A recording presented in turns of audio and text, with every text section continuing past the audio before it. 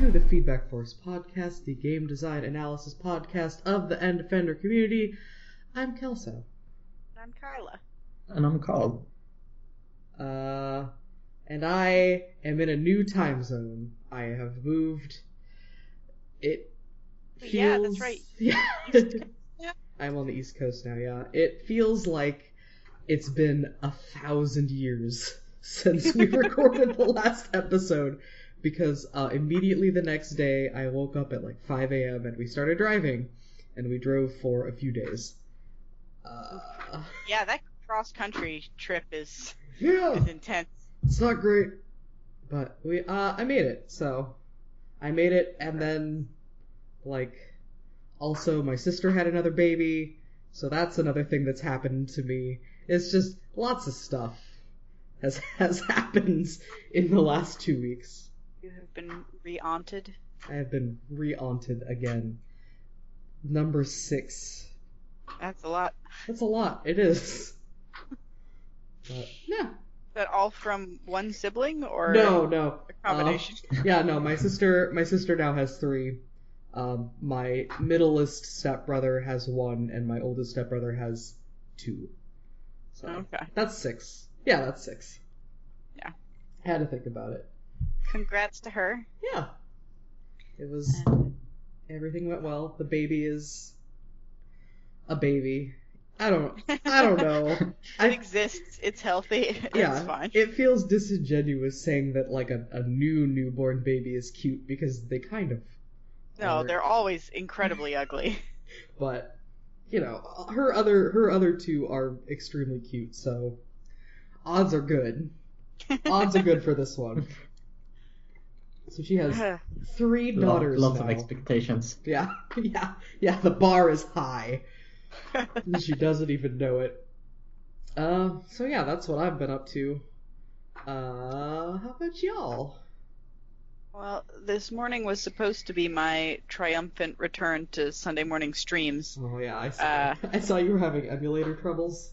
Yeah, well, I was having a lot of troubles. First, I was having emulator troubles, because I have an emulator that allows me to theoretically play PlayStation games from discs that I already own of those games. Yeah. So I was like, I have a disc of Prince of Persia: Sands of Time.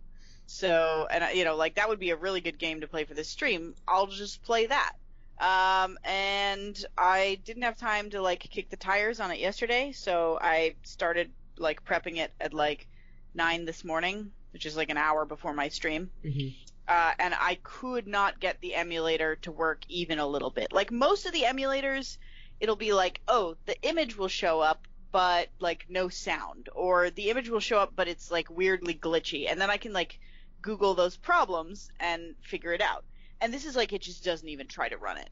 And so I have no idea how to, like, troubleshoot that. So Huck pointed out, like, hey, it's also on Steam. You could just buy it on Steam and, stream it from there. And I'm like, all right, I'll do that.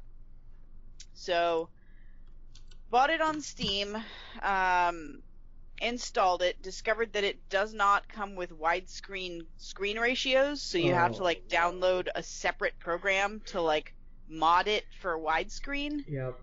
Which creates an error with the fog textures that you then have to, like, change your ini file to fix and things like that. So, got that all squared away, got it actually running,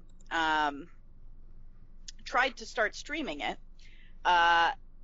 only to find that Twitch was going nuts. I was, like, dropping frames like crazy. I was getting, like, a frame every 20 seconds or something like that. Oh, Jesus, that's terrible. Yeah, so I tried, like, lowering the bitrate, and, like, way, way down, didn't really make much difference. Eventually, I tried lowering the output aspect ratio to a lower aspect ratio, and that seemed to fix it. So I was like, all right, great, it's mostly working. And then I ran it, and instead of my camera, it just was like a green blank screen. Oh, And my version of OBS was fine. Like, I could see it outputting the correct thing. But on the stream feed, it was just a blank green screen. So I'm like, okay, that's a problem. Let me just, quit and restart. So I stopped the stream, restarted OBS. Seemed fine. Got into the game. And it has settings for a controller, but I could not figure out how to get it to register that there was a controller connected. And at that point, it was like an hour past when I was supposed to start my stream, and I'm like, fuck it, and I decided to stop. That's all extremely unfortunate. Yeah. Oh boy. So, yeah, today was Technical Problem Sunday. Yeah. So I That's might always try it nice. again. Yeah, I might try it again next week.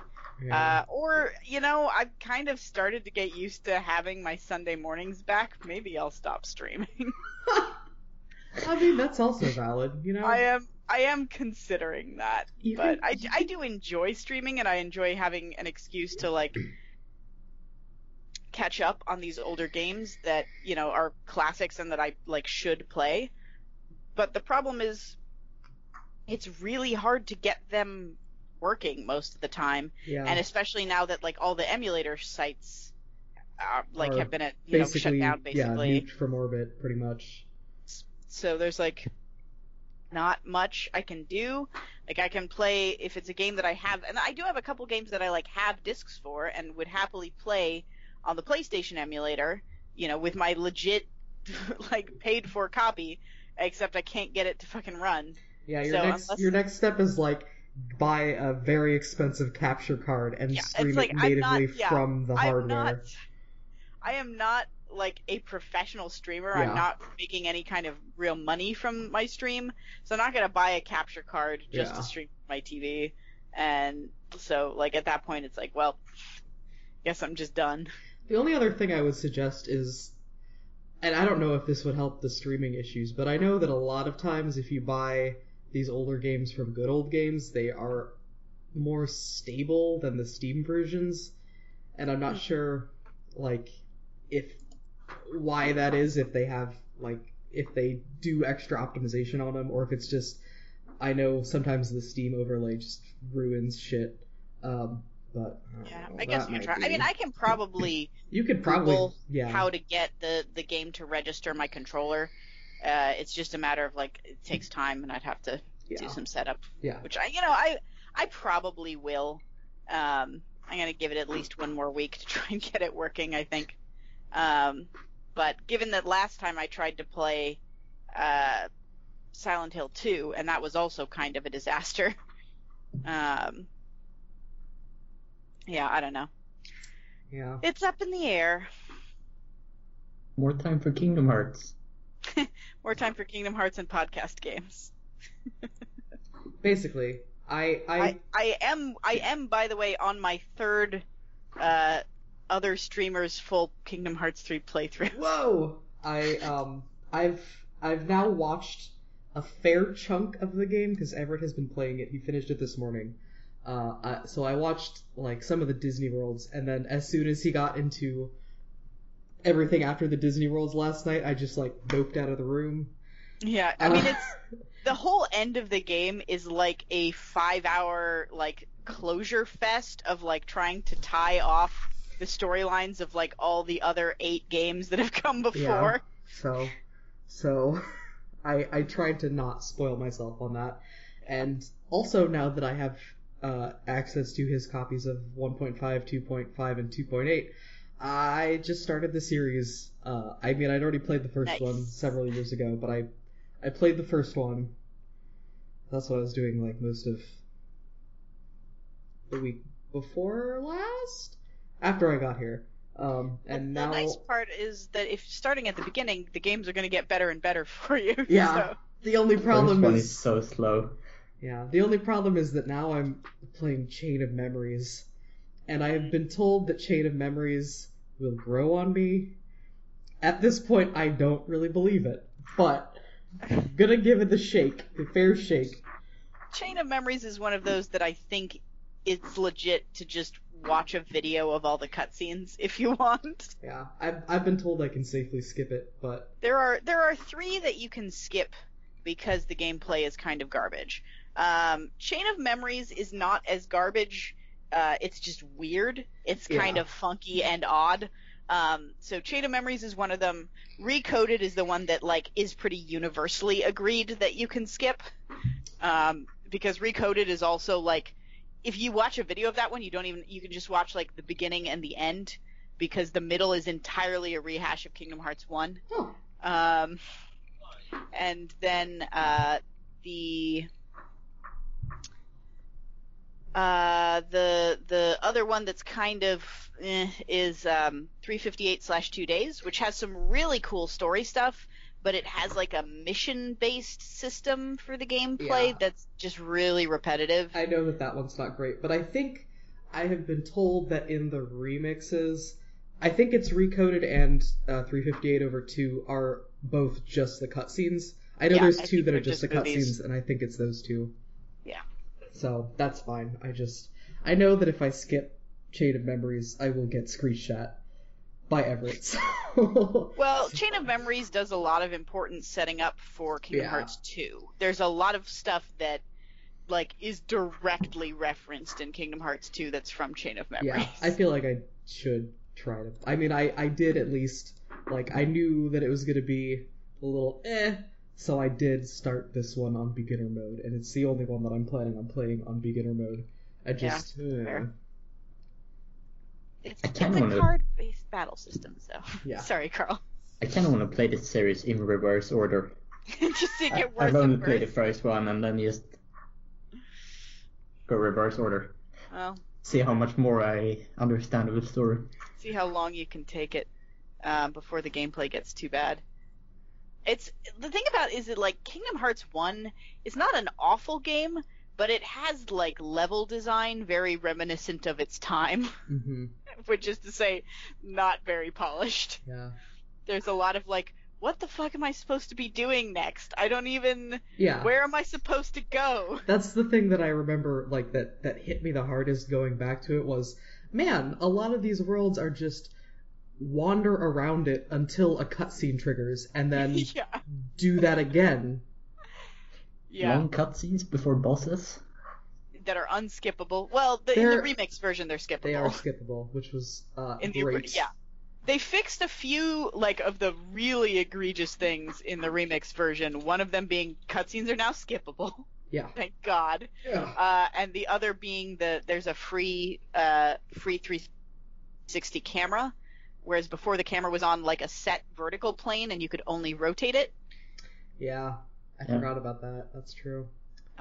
So those 2 things are better. Yeah, I actually panicked when I started it up because it doesn't let you skip pre-rendered cutscenes. So, like, the ones at the very beginning and the very end. And I was like, no, don't do this to me again. And then it didn't. Yeah.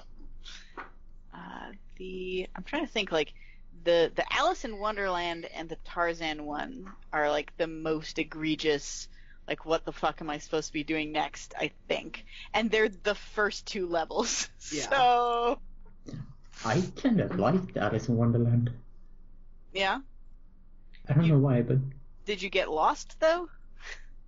a little bit, but not too bad. All Yeah, right. those are... I felt like I hugely benefited from the fact that I had played it before in those 2 worlds specifically.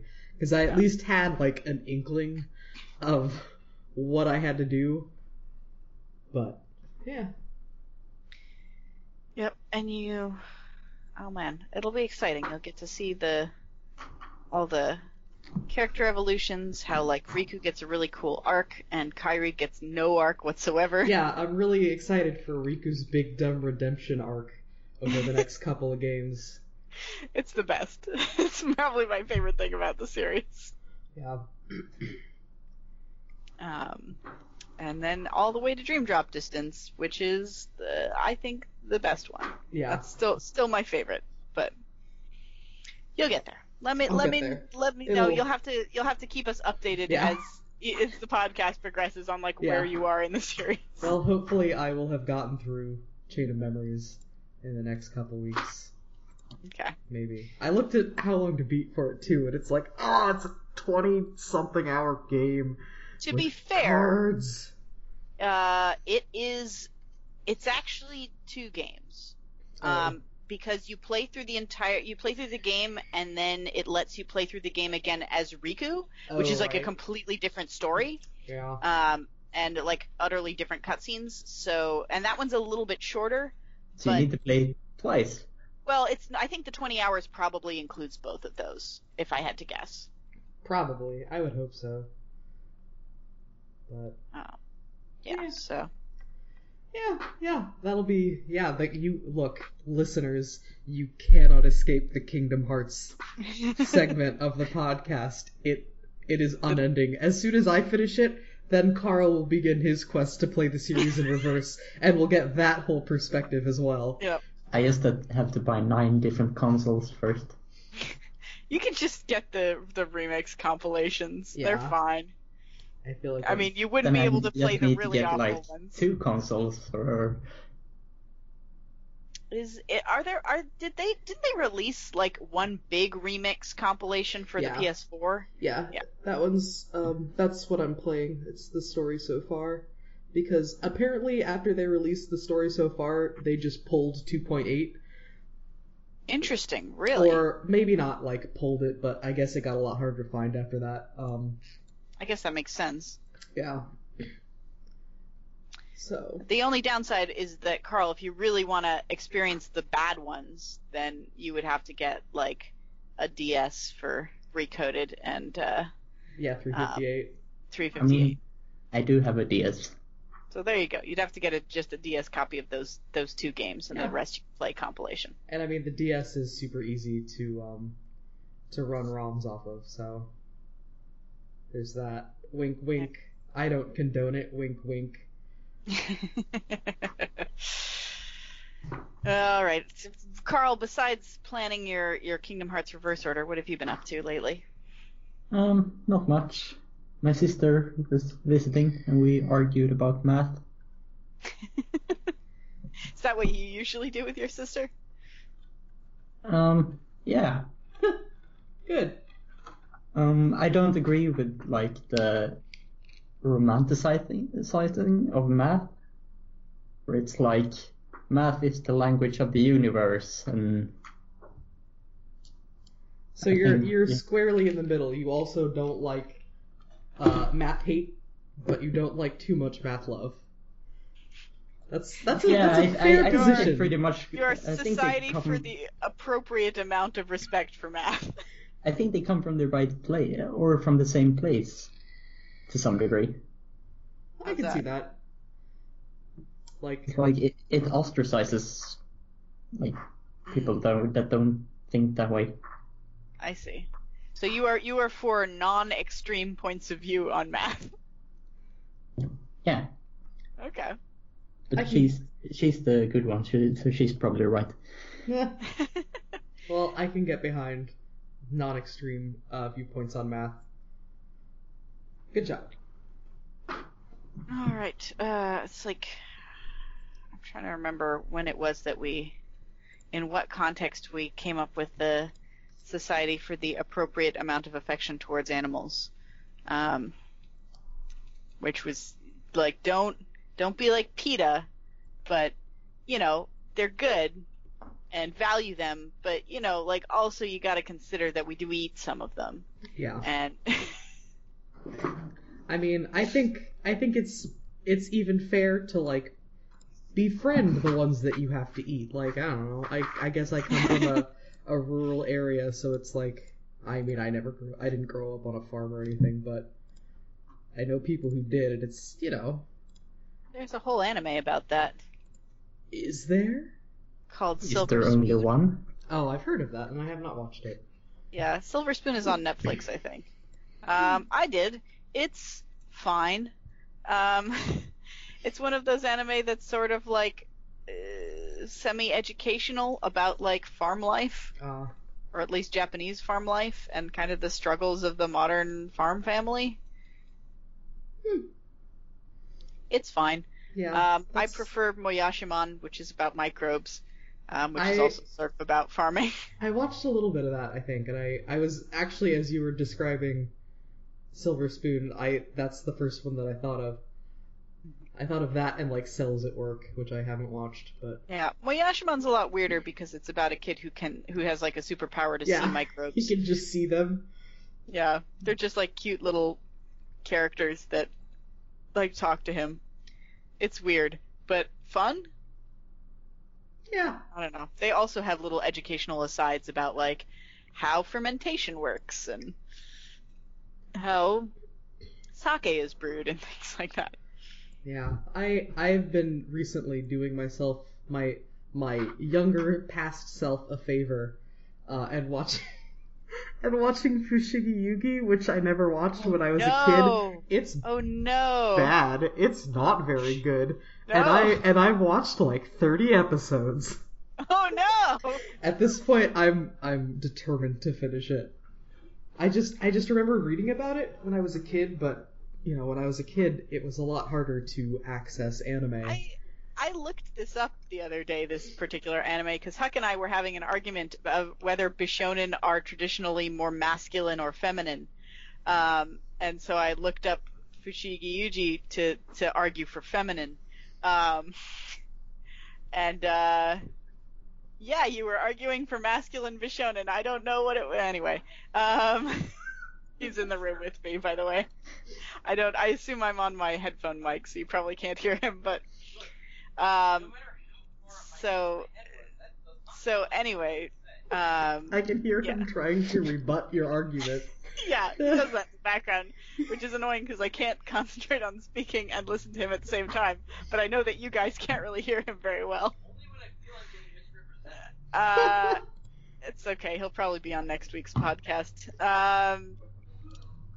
So yeah, I looked it up and I was just like remembering it. Like, I don't think I ever finished it, but I did read a summary of the ending and like it gets fucking dark. And it's like not a series that lends itself well to being dark. It does get pretty dark. At points, like it gets pretty dark, but also there's a whole episode that is just wasted. This is one that I watched recently. There's a whole episode that's just wasted because, I guess because the main character is a 15-year-old girl who doesn't know how to communicate with her significant other. So, like, they just wasted a whole episode on both of them moping around when she could have just said, so this is what has happened. And instead she's like, no, I can't tell him. He can't know the truth of of why I have to break up with him and pretend that I don't love him anymore. And then, well, by the end of the episode, it's resolved because she just fucking says it. It's so stupid. Yep. Also, isn't there like a storyline about like her best friend gets raped? Yeah. It's like the second half of the series. Yeah. Yeah, her best friend like gets sucked into the world when she's back in the real world. And time passes more quickly in the other world. So the main girl, Miyaka, was like back in Japan for like 3 hours or something, and I think like several months passed, and her friend Yui, they traded places because of magic. And Yui was all alone, and she got abducted and raped. And that's why she becomes the villain of basically like the second half, because her best friend like wasn't there to help her and other stuff, but yeah, it's fucked up. And then they're both in love with the same boy, and that's an entire arc of them just fighting over a boy. Like, it's 90s girl anime. Yep. It's not great. I feel like Fruits Basket also had some like real weird dark story twists that were kind of fucked up in retrospect. I know. Yeah. I didn't watch enough of like either of these really to. Or Ouran High School Host Club has like a near sexual assault moment that's pretty dark as well, Was it? which is I don't even remember that. I did actually watch all of that one. Yeah. I don't remember it's been a long time. I don't remember the character's name, but it's Actually, sorry, go on. Oh no, it's just one of the guys that he's like, it's like one of the guys who has a thing for the girl, and then he's like, you know what? I'm just gonna take you by force, and then decides at the last minute not to, and it's a little raw, a little bit there. Yeah. Now that I think about it, I also watched not Yu Yu Hakusho. What was the other one about death gods? Yamina Matsui. Oh yeah. There's an entire character whose like whole thing is that he was like raped and killed, and that's like his entire personality is like his trauma over that. Yeah. Actually, I watched that after you mentioned it a while, like a long time ago.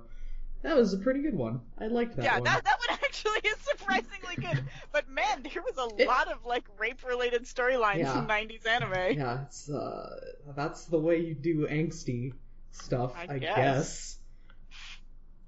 Jesus. And I mean, Yu Yu Hakusho is just good. Like, I don't care.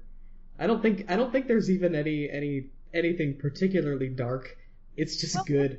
It's just a shonen anime, so it's just a series of increasingly difficult fights. Yeah. Like that's the whole thing. I like it. I like Yu Yu Hakusho quite a bit. That was one that I watched a bit of when it was on like Adult Swim back in the day. Not Adult Swim. Toonami? Yeah, Toonami. Yeah.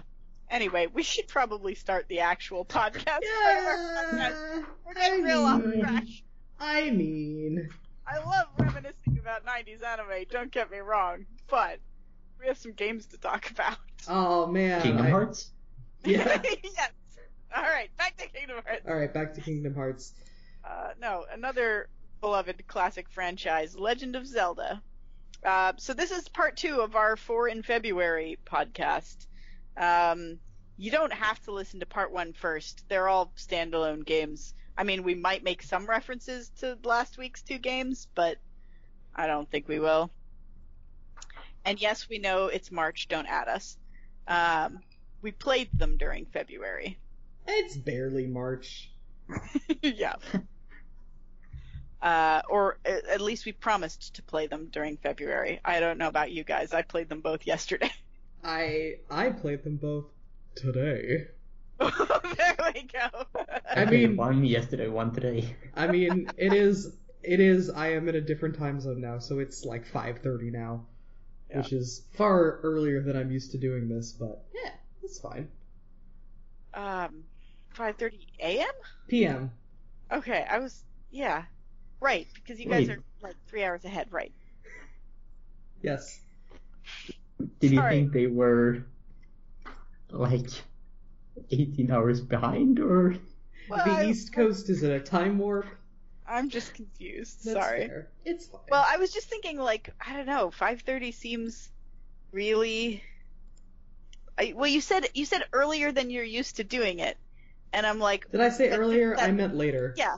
Okay, that's where my confusion point was. I did not even realize that I said earlier. Whoops. Okay. All right.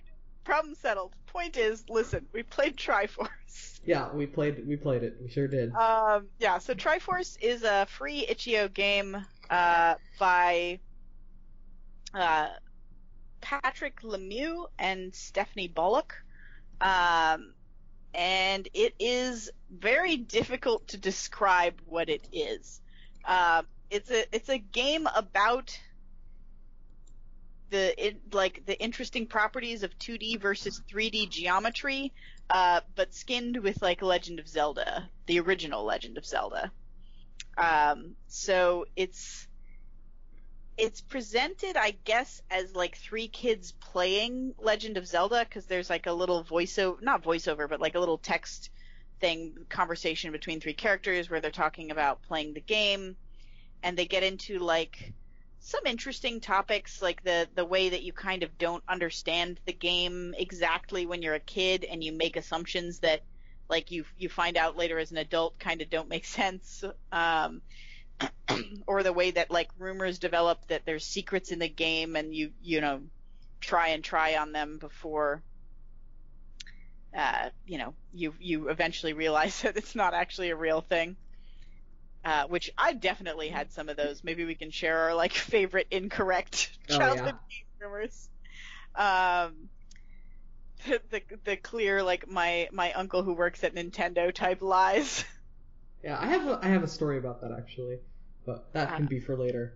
Yeah, and so the between these little like text segments, you play bits, like weirdly remixed bits from the original Legend of Zelda, and there are 3 dungeons, and they all follow the same format. Format 1 is you have to get into the dungeon, or part 1 is you have to get into the dungeon by navigating space that's on a weird geometry. One of them is a cube, and 2 of them are. Is it torus or toroid? I was gonna look it up before the start, and I failed. Yes, okay, torus, a donut. You're on a donut, but the like 2D map of the game is laid out on that shape. It's tough to describe without seeing it. I would recommend checking it out if you're at all interested in like topology, mathematical topology. But yeah, so 2 of them are toruses and 1 is a cube. You get into the dungeon, then there's a segment where you have to fight some enemies on a weird space, a weird wraparound space. So 1 of those is a cube, 1 of them is a cylinder, and 1 is a sphere. And then they each end with you have to get to the Triforce in a dark room, and the dark room hides the fact that you're on a 3-dimensional shape of some kind, but because the shape is mostly black, you can't see its edges, so you don't really know the topology of the sort of, you can't see the shape from the outside. Your only clue is following the topology on the 2D plane. And those are, I don't, they're maybe hard. Yeah, maybe I'm just like misinterpreting the space, but some of those seem like they're actually like those 1-dimensional shapes, like they're Mobius strip. Mm-hmm. Type things. It looked like some kind of Mobius strip going on there, but it's impossible to see. Yeah. So it's just dark. It gets confusing on those. Yeah, and meanwhile, in a lot of the places they're playing audio that's like the Legend of Zelda track like looped over itself multiple times in a way that's just really jarring and unpleasant. Yeah, there's a whole segment of this game too where they talk about like one of the characters who's speaking in the sort of interstitial bits like gets a tummy ache, gets some motion sickness, and I had a headache after I finished this game. Yeah, I could see that. It is kind of like brain disorienting. Mm-hmm. It's like a little pushing. In one of the interstitial parts, there's also a very brief text-based maze. I'm not sure if you have to do it, depending on what text answer you do, but you definitely can do it. I got it both times. Oh, I didn't get it either, or I didn't. Okay. Well, I didn't get it. Yeah, I didn't get it. Okay. Yeah, there's one where it's like I think it's in the scene where he talks about getting a stomachache. If you reply like ... or something, they say like it's okay. We'll read it to you for a bit, and then it's like you're in a desert. Like which way do you want to go? Like north, east, west, south, cool. Or whatever. And it's a brief maze. That's kind of neat. Yeah. Yeah. It is about as fun as, mazes in text adventures generally are, which is why does every text adventure have a maze? Have a maze? Because mazes are really fun to design. They're awful to play, but they are fun to design. I guess. The Mostly Walking has this conversation all the time because they play so many old games that have dumb mazes in it, and that was the conclusion they came to. Was like it was just a thing that was in these games, and to some extent it became such a staple that like everyone had to have one because it was just a thing that was in these types of games. Mm-hmm. But also their theory was that like the reason it became popular is because mazes are really fun to build, even if they suck to play, especially in text. Yeah. Yeah, so And it's also like, I guess it's a pretty good, like, instead of having a locked door and a key, you have a maze and a solution. yeah. It's another kind of common puzzle that like people sort of get, like they understand how to interface with it. Which is actually a thing that I wanted to bring up about this game, which is I feel like we should talk about the pros and cons of skinning this with Legend of Zelda. Because you could have done this with like any game, or like a game that didn't already exist if you wanted to. Like this kind of exploring 3D geometry via a 2D plane is like an interesting concept that could have any theme narratively. So, like, what did you guys think about the choice of Legend of Zelda?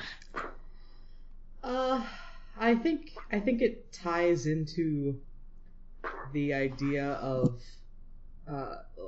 how experiencing games differently as a child than you do as an adult, and kind of going back and reminiscing about how you experience the game and those secret rumor things that pop up that pop up a lot less because of how the internet just is now. So the idea of like 2D versus 3D as like a remix aesthetic, and that matches like remixing the content, the narrative content. Yeah, I think. I was also like reading the comments on the itch.io page, and actually somebody brought that up with respect to like, please don't get C and D by Nintendo, and they talked about that this game was actually a companion piece to a book that they wrote. So they are doing it under fair use, but they also mentioned that that they had plans or still have plans to release the game, but instead of Legend of Zelda, it's children's drawings as the sprite work, which I thought was interesting. Yeah, that sounds fascinating, actually. Yeah.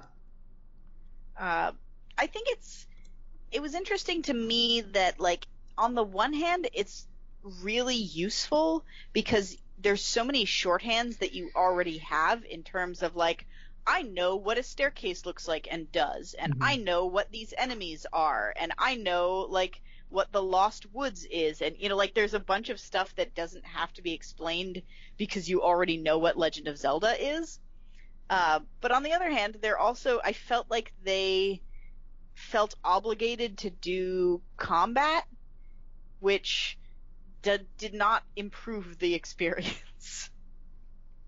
I would agree. At least for me. I would agree.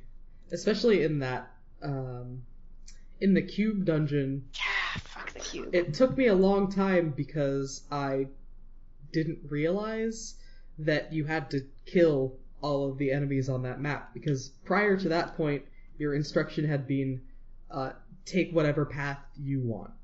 So I thought that if I just wandered around this cube maze, eventually I would get out of it. And that was not the case. Wait. Well, which cube maze? You don't have to kill every single... The gray one where your controls get messed up the longer you're on it. Oh, the dungeon. So the combat part of that dungeon, right? Yeah. Yeah, because you can avoid killing the enemies in the previous cube, where you're like just getting into the dungeon. Yeah, I guess calling it a cube maze was not a very helpful. There's more than one cube maze in this game. Yeah. There are several. But yeah, the six-faced in dungeon interior where you have to kill the little armored dudes, and you can't kill them via like distance, like ranged sword shots. You have to get up close and kill them. And I died like 3 or 4 times trying to do that because I'm just bad at getting close to them without taking damage. Yes. Reverse controls are fun. Yeah, no. Yeah, so they do that a lot because if the controls just remain the same. They're not relative to the direction you're facing. So you can be, if you happen to get yourself in a state where you're upside down on a plane, then left is right and right is left. And it's just like, ugh. Or sometimes like up is left. And you're like, no! Yeah. Actually, what I ended up doing was letting myself die and redoing it in such a way that I maintained my heading so that my controls never got flipped, and that helped. Aren't you forced to do it? No. I got through it without. Oh, I thought you could do like 4 sides, like on a dice. I think what I did was like I at the start I went to the left, then I went back to the center, and then I went to the right, and then for the rest of them I just went like down continuously. So I was never rotating it in a weird way. Mm-hmm. If you do all of your horizontal rotations first and then do all of your vertical rotations in one direction, you can do it without fucking up the camera. Or the control scheme. You can't do that, however, on the dungeon where you have to fight them on a sphere, because towards the edges of the sphere you always get at a weird angle, no matter what. Yeah. And by edges of the sphere, I guess I mean like the poles of the sphere. Yeah. The sphere really destroyed me, because everything in my mind told me that the controls should be like reversed. Yeah. So like you're rotating an object, not. Oh yeah. Mhm. Like when you're in a 3D program and you rotate an object. Yeah. You pull left for it to go. Or you rotate the object instead of rotate or change the camera. Yeah. I also didn't use the mouse to rotate things just because I ended up constantly clicking out of the window and I just got sick of it. Oh, I full screened it. Yeah. I probably should have done that. Yeah, I think I ended up using the keyboard as well. Just because I felt like I had a little more precise control over it that way. Yeah. But there were a lot of times when it felt like the controls did not do what I expected them to do. And the only place that felt okay was in the dark rooms where you can't see the topology, because that's like an intentionally confusing, like you're not supposed to know what the shape of the space is. But everywhere else it just, and I mean it did make those segments a lot harder too. But in the other ones it felt incorrect. Yeah. I don't know. It's a cool experiment. It's an interesting experiment. But it's not something I would pick up and play for fun necessarily. I'm glad that it was the length that it was. I'm glad that it wasn't I don't want to say a full game. This is a full game, but a multi-hour experience. Game. Yeah. I don't know if my head/stomach could have lasted for any longer. And I played it twice, because if you beat it the first time, they give you the option of playing again but with bombs instead of a sword, which I did, and it's much harder with bombs.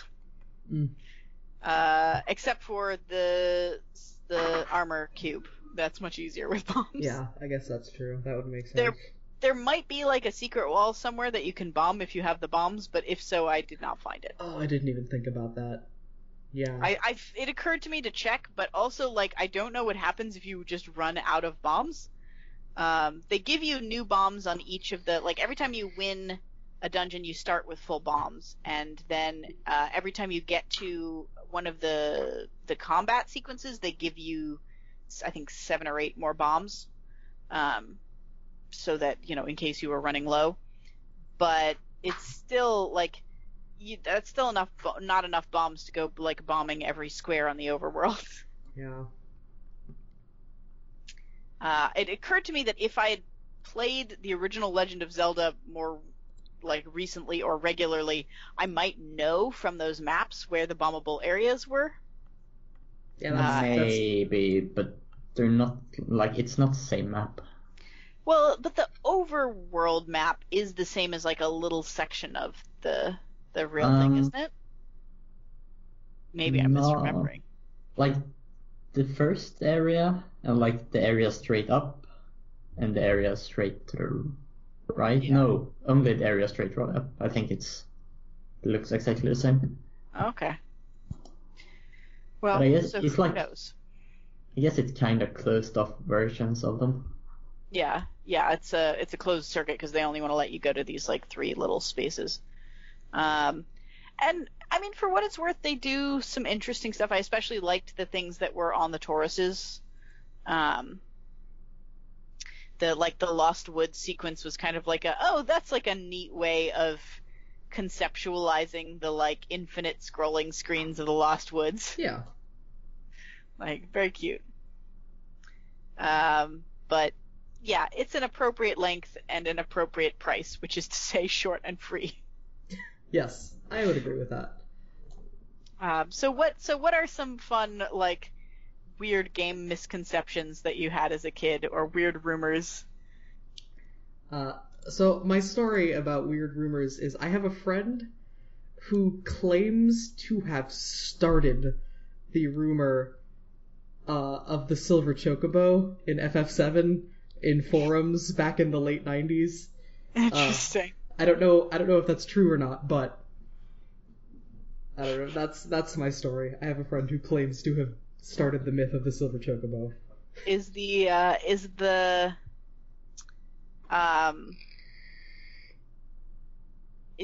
myth just that it exists? Yeah, it's hang on, let me. Or was there like one of those like specific sequence of things Yeah, that you had to do to get that. it? Let me see if I can find it. It's always one of those. Like, Yeah, if okay. you do Yeah, these it's, crazy things. You have to feed and breed 2 S-class chocobos. There's a small chance you'll receive the Silver Chocobo. It's capable of traveling underwater and in space, depending on who you ask. Nice. Yeah. Let's see, what else? Breed 2 gold chocobos with a Sahara nut, and mate 2 maxed out gold chocobos with a speed of 170 with a carob nut, then mate the baby with one of the maxed out chocobos with a Zeo nut, ensure that they are at class S, and the baby chocobo has the same speed as its parents. So, and there are several different colors of chocobo that probably don't exist. Yeah. I love rumors like that. I had a friend at school, and I don't know why I believed this. I think I was like a freshman in high school, so I was like 15 or something, so way too old to believe this, but I was a very credulous kid. A friend told me that there was a secret way in Final Fantasy X to unlock Goku as a playable character. Oh no!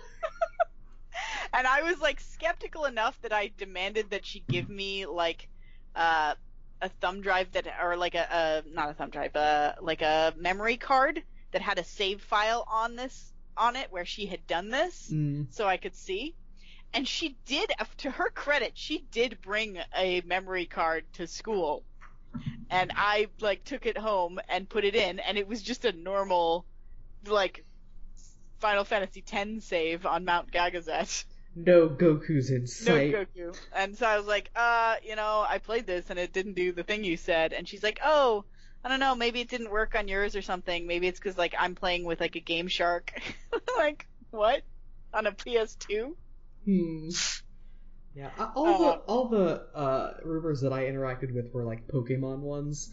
Oh yeah, those are great. Which I now know are basically forcing the game's internal memory to rewrite itself so that you get things that you shouldn't get or encounter things that you shouldn't encounter, which is really bad for your game.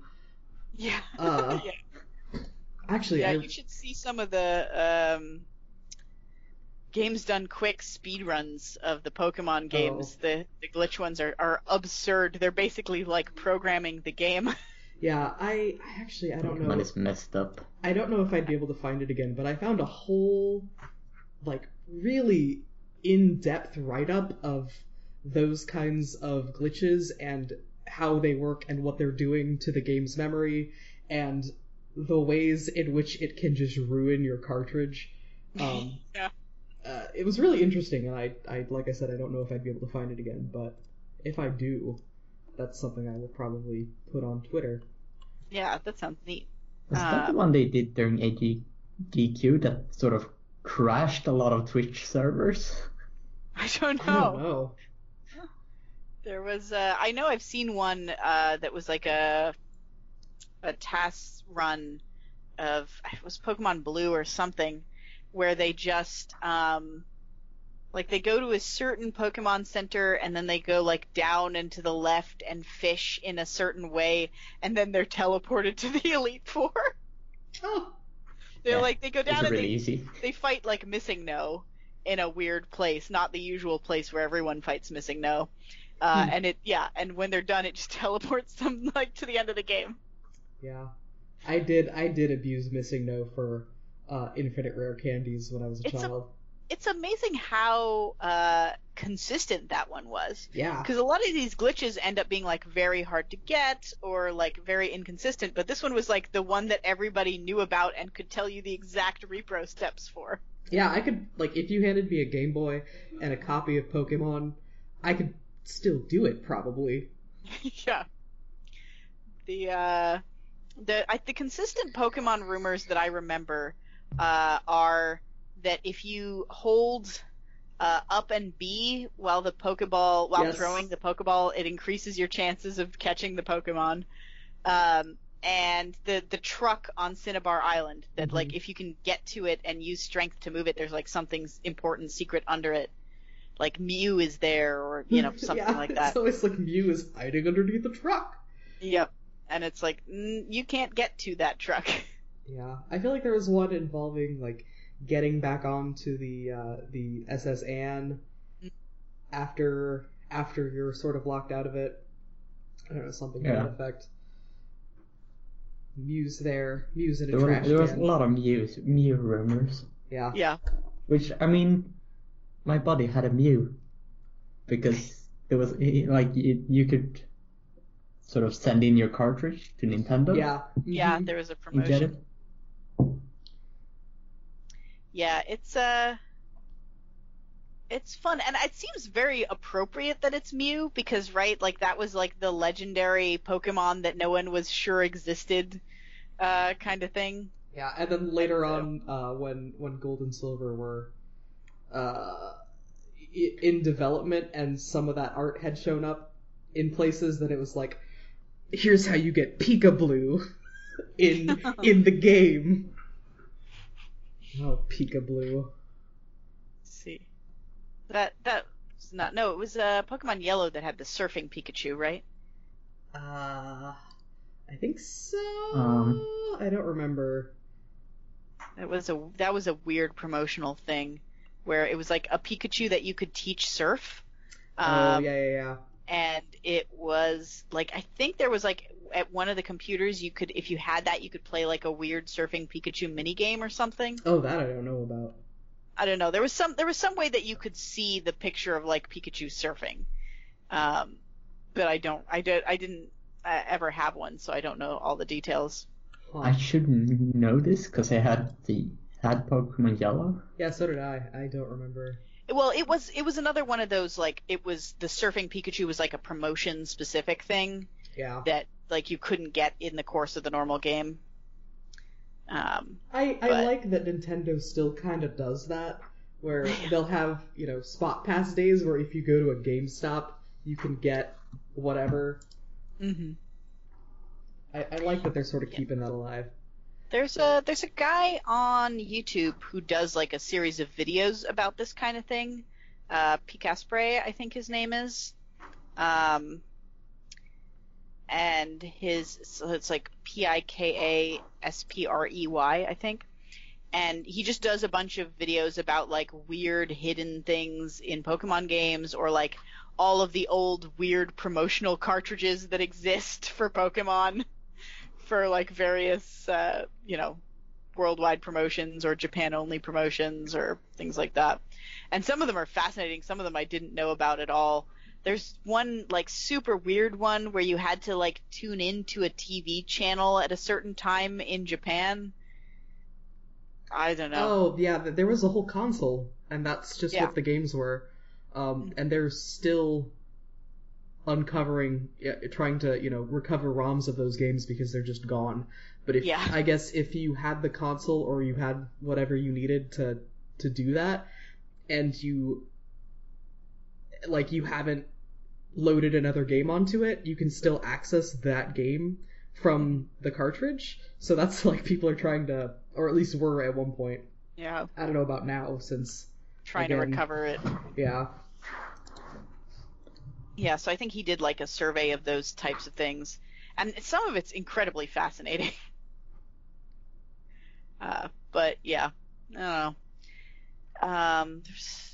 There's something else I was gonna bring up about these. Oh no, I was gonna tangent utterly. Have you guys seen the new Detective Pikachu trailer? I didn't watch the new trailer, but I did watch the direct where they announced the new games. Oh man, I am Are you on board with Detective Pikachu? I am super on board with it. It's either going to be amazing or so terrible that it's amazing. Like, it's win-win. It looks like regardless of anything else, it's gonna be fun. Yep. And that's what I'm here for. I mean, I was on the Detective Pikachu game for several years before the game was even released in the United States. I still haven't played the frickin' game. I want to. It is a game for small children. I still enjoyed it. Okay. Good to know. Yeah. It's cute. I don't know. I like those sorts of games where you get to see more of just kind of how the world works outside of the lens of I must train them to fight. Yes. That's why I really liked the Pokemon Ranger games, actually. I didn't play any of those. I've looked at them though. They're like you get a Pokemon to help you like for a specific task, and then it goes away. So you like can sort of catch Pokemon, but you don't have them purposefully, like permanently. You just have your partner Pokemon, and then you have a Pokemon that will join you until you ask it to do something. Huh. Also, you catch Pokemon by hypnotizing them with a top, but whatever. I guess there's lots of ways to catch a Pokemon. Yep. There's also the Pokemon Mystery Dungeon series, of which I've played only one, but that's like where you play as the Pokemon. Yeah. There's so much Pokemon in the world. There is. But we are actually talking about Legend of Zelda and not Pokemon, but that's okay. It's fine. Yeah, so Triforce, interesting game. So the three like kids who are talking in the interstitial segments have the initials L, G, and Z. I assume sort of implying that they are Link, Ganon, and Zelda. I guess. Yeah. Which is actually kind of fun to think about, like the three of them as kids, like playing at a console. Yeah, or I kind of want like fan art of that. Yeah, there was one kid who mentioned like their parents played the game when they were well, not when they were young, but their parents playing the game together, and it's like, did their parents name their child Link? Did their parents name a child Ganondorf? That would be wild. Yep. Ganon sounds like it could be the name of a kid. It could. But Ganon's the pig form. Yes. So, if you want to do it right, you have to go all in and name your child Ganondorf. But like Ganondorf is definitely the name that it's way easier to get made fun of for having as a child. Yeah. I feel like. Because, I mean, it's one letter away from Ganondorf. So, that's true. What are you asking Just for, imagine really? that you have a child and you name it Ganondorf, and then they just grow up to be a big, weak-ass nerd. Yep. What a terrible fate. Alright. Anybody have anything else to say about, Triforce? Silver Chocobos? No. It was confusing. Yeah, we linked it in the show notes for the previous podcast, or at least on the Twitter for the previous podcast. So if you want to try playing it, you can find it pretty easily. You can also search itch.io for like Triforce Topologies of Zelda, and you'll probably find it.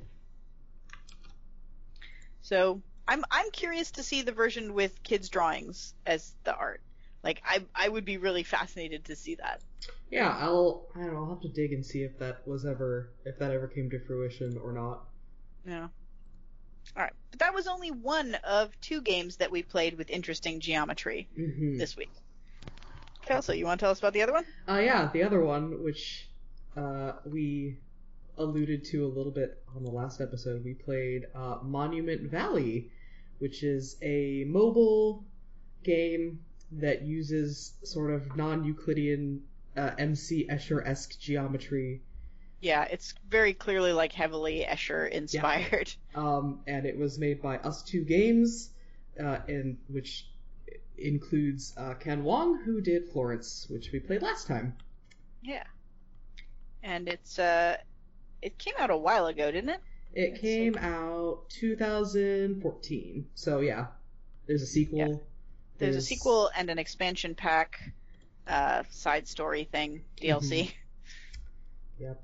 Which I replayed all of the main one for this, and like the beginning of Ida's Dream and the beginning of 2 of Monument Valley 2, just to kind of remind myself a little bit about them. Oh yeah, I didn't play Ida's Dream. I probably should have. I could have, but I did not. Yeah, that one is free. I didn't replay Forgotten Shores because I wasn't going to buy it again. Yeah. But because I have it somewhere on my old iPad that doesn't work. So. But yeah, sorry, I didn't mean to interrupt. Continue with. That's I feel like I said the stuff. So yeah, it's very Escher inspired. You play as Princess Ida, on a journey of forgiveness, I guess. I don't know. The plot is one of those like very abstract ones that it's a little bit take what you want from it, sort of things. They talk about like. She's gone in search of forgiveness. There's a thing about the sacred geometry and someone having stolen the sacred geometry. There's a thing about like the society of the past that has broken down and died, and all that's left are their monuments. I feel like that someone trying way too hard to make like a complex narrative to this game. Maybe it's just me. I would actually argue it's rather than trying way too hard, it's sort of the opposite, right? It's like rather than trying to make a story that is complex and like holds together and works, it's just assembling a series of images that give feelings or like ideas and moments that give a certain feeling and not trying to connect them in any cohesive way. Yeah, I got a lot of this game reminded me of Gris in a lot of ways. A lot of the like color palettes and shapes of the architecture, but also that.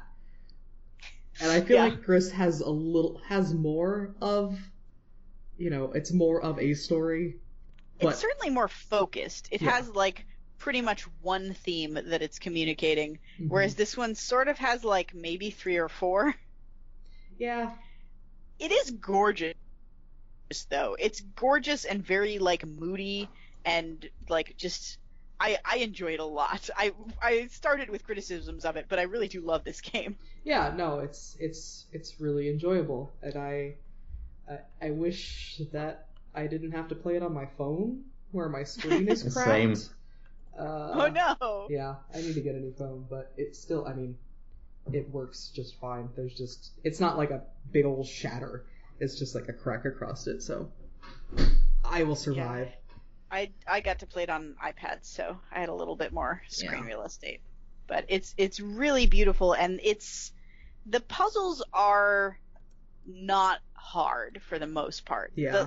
It only gets a little bit hard at like the very end. Mm-hmm. It's more of the like click on things until the thing that you want happens if you can't like sit and think it out. Pretty much the only times that I felt like it got really hard, like most of the time it was just I was not observing carefully enough. Same. And I didn't realize there was like another way I could go or another door or another button. It's a puzzle game where you have to rearrange the scenery to make a clear path for the character. But the way you rearrange the scenery is it's all isometric, so you can make a lot of interesting impossible geometry. Like Escher-style triangles that like connect in onto themselves on the wrong side, or staircases that go up forever, or waterfalls that dip into themselves, kind of thing. Yeah. I mean, a lot of these puzzles have you can do them by process of elimination. Mm-hmm. You have one thing to do, then Basically. one thing to do. Yeah. Yeah, so it's I remember the first time I played it thinking to myself oh, I wish they'd made more use of the impossible geometry mechanic. I felt like they only did that, a couple times, and the rest was all just buttons and switches. But then I played it again this time, and I think maybe I just didn't notice how often the geometry was impossible the first time I played it. It's really easy to just kind of overlook it because you configure it in a way that there's a path, and then you just don't think about how that path couldn't exist. Make sense. Yeah. I mean, when I played it now, I had this thing where I sort of forgot about the impossible geometry. Maybe they took a break from using it for a while, and then I got sort of stuck, and I was like, how do I solve this?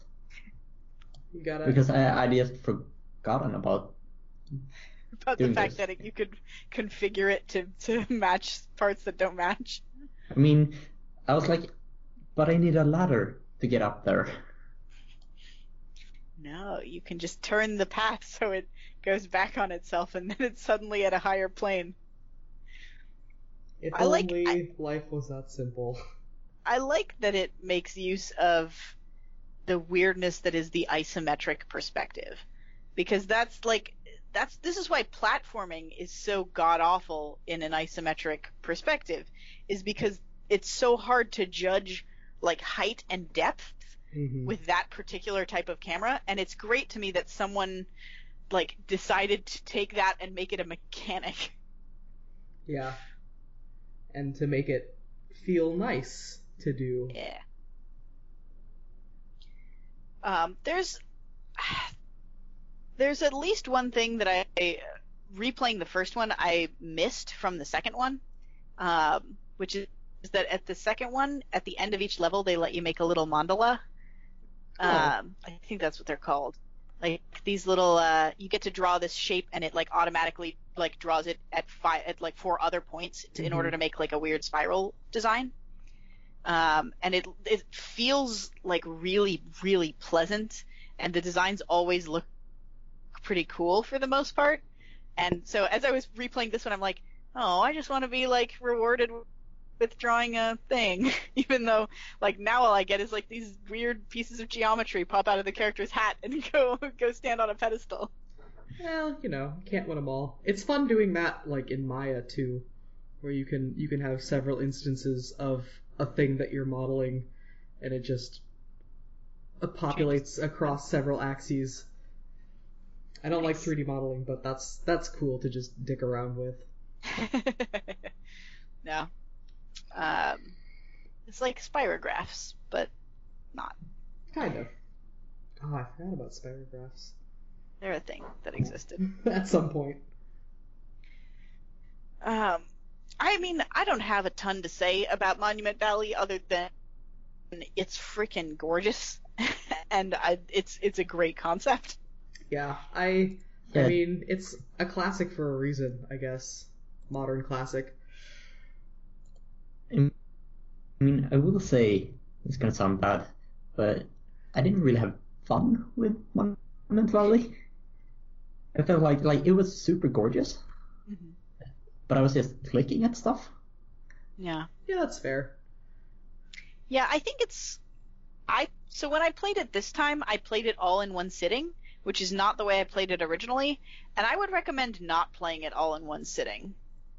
Because I think it's very much a game that's, yeah, as you say, it's not really about fun, it's not about its gameplay so much as it's about its mood.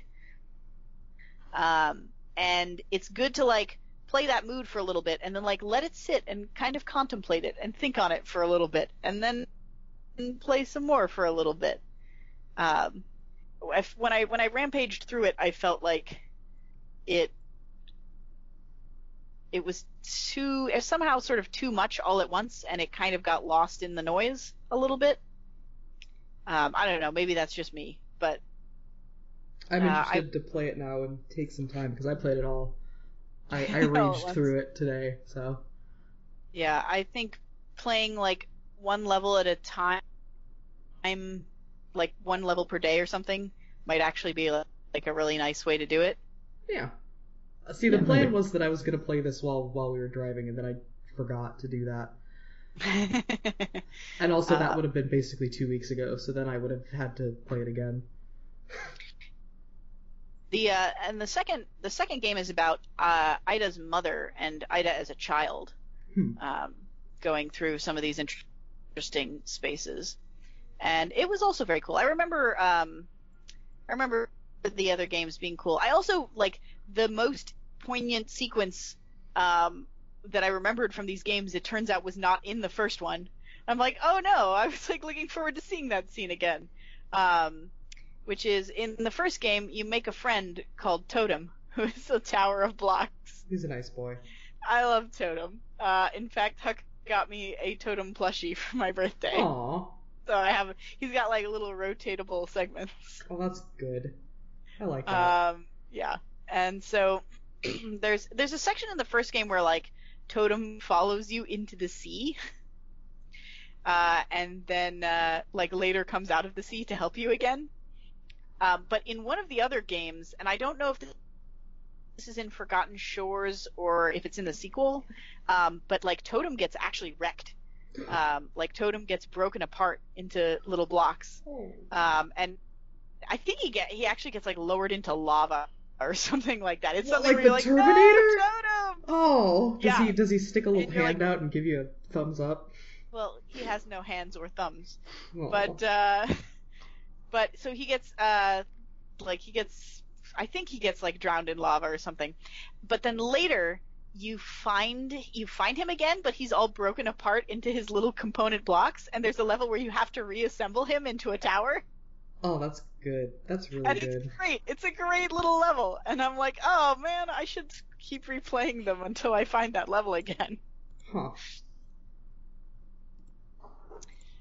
I like Totem. Totem is my favorite. Well, I was gonna say Totem is my favorite part of the game, but I also really like the crows. There's some antagonists which are bothersome crows, and if you get close to them, they just squawk at They you. just screech until you move Which away. Which is a great, enemy in a game where like damage is not a thing. Like all they do is they block the way that you're trying to move, and they scream at you. There's one that will undo a switch that you have pushed if you let it, which is I don't know. I like that. I thought that was cute and unexpected. Yeah, every time it notices that you like hit the switch and moved away, it's like, hey, and it like comes back and switches the switch again. Yeah. They're introduced as like the bothersome crows or the bothersome crow people or something like that. But it turns out, spoilers, they are actually your people because you are the princess of the crows, and you just have to like wake them up. They're punished for stealing the geometry ? I guess. And have forgotten who they are. There's also a great segment where you pass by a mirror and you see yourself as the princess of the crows, which I remember seeing and being like, what the fuck is that? Yeah. What was really cool this time around was I didn't notice until I was leaving that segment that was a mirror and not like someone just copying my movements. And as I was leaving, I'm like, oh shit, that was a mirror. Oh right, I'm Princess of the Crows. Yeah, I was sure that was going to be like one of those puzzles where you move in one direction and something else moves in the opposite direction and you have to manage the other. Yeah. And then it wasn't, and I was pleased because I do not like those puzzles. puzzles. It is a thing where like you see in the mirror view, you can see parts of the path that you can't see in the normal view. So you kind of have to use both to figure out like how the path comes together. But that was a cool one. And their design for her as Queen of the Crows is just really rad. She just looks really cool. Yeah.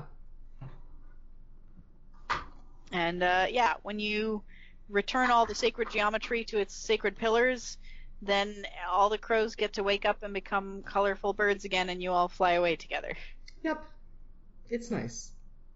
It's nice. It's somewhat nonsensical and like surreal, but it's nice. It makes enough internal sense, I feel like. You know, it's like you can string it together and be like, oh, that's what happened. It's not entirely disparate.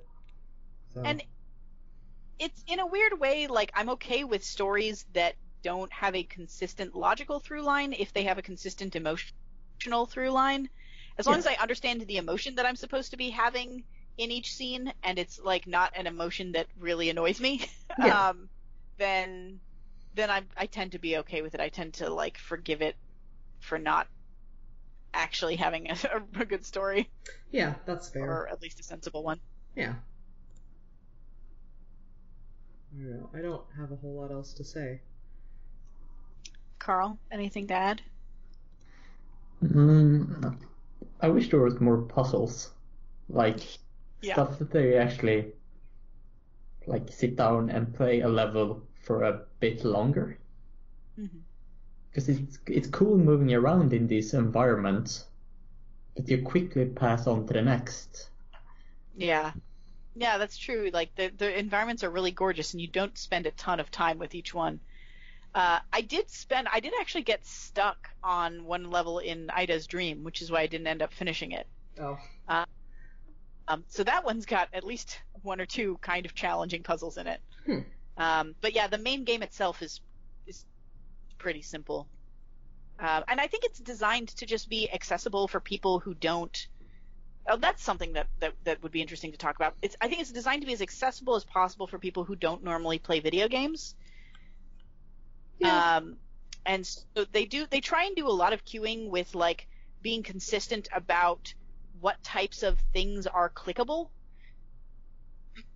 Right? Like they put the same kind of handles and stuff on things to let you know that like, hey, this is the cue for you can touch this and move it around.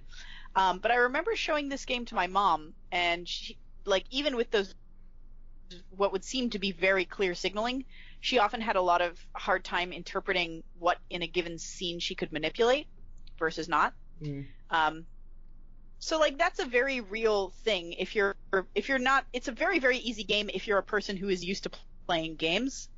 But if you're not a person who is used to puzzle games, then just like finding your way through interfacing with the interactive object might in itself give you enough time with each level. Yeah, I guess thinking about it, like knowing that the circles on a surface represent interactivity might be a little bit of a, like it's not as obvious as here's a big crank thing. Yeah. But, yeah, they have generally like 2 or 3 signals. Things with circles on them can be slid back and forth. Little cranks can be turned, and when you step onto a place where it turns off your ability to turn it, they'll like pull in the handles so that it's obvious that you can't move it while you're on it. There's one isolated level where you like pull a big ring. Oh yeah. Which is like not repeated anywhere, which is kind of weird. Yeah. Yeah, I tried to pull that down. Yeah. Not out. Yeah, it's like not. It's weird that they chose.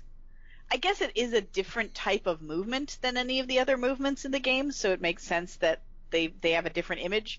But since it's only there the once, you'd think they would have tried to tie it in a little bit more consistently with the other queuing in the game. Yeah. And they could have like not had that. They could have had something you move up and down or you turn. Yeah. Someone just really wanted that mechanic in that particular level, I guess. It was somebody's baby.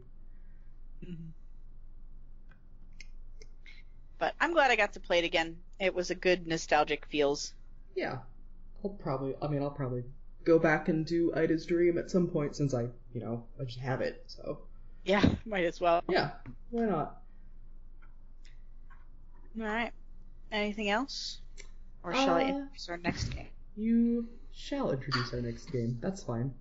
Okay, so next game. We are going to be playing Mages of Mystralia. So Mages of Mystralia is a 2017 game by Borealis Games.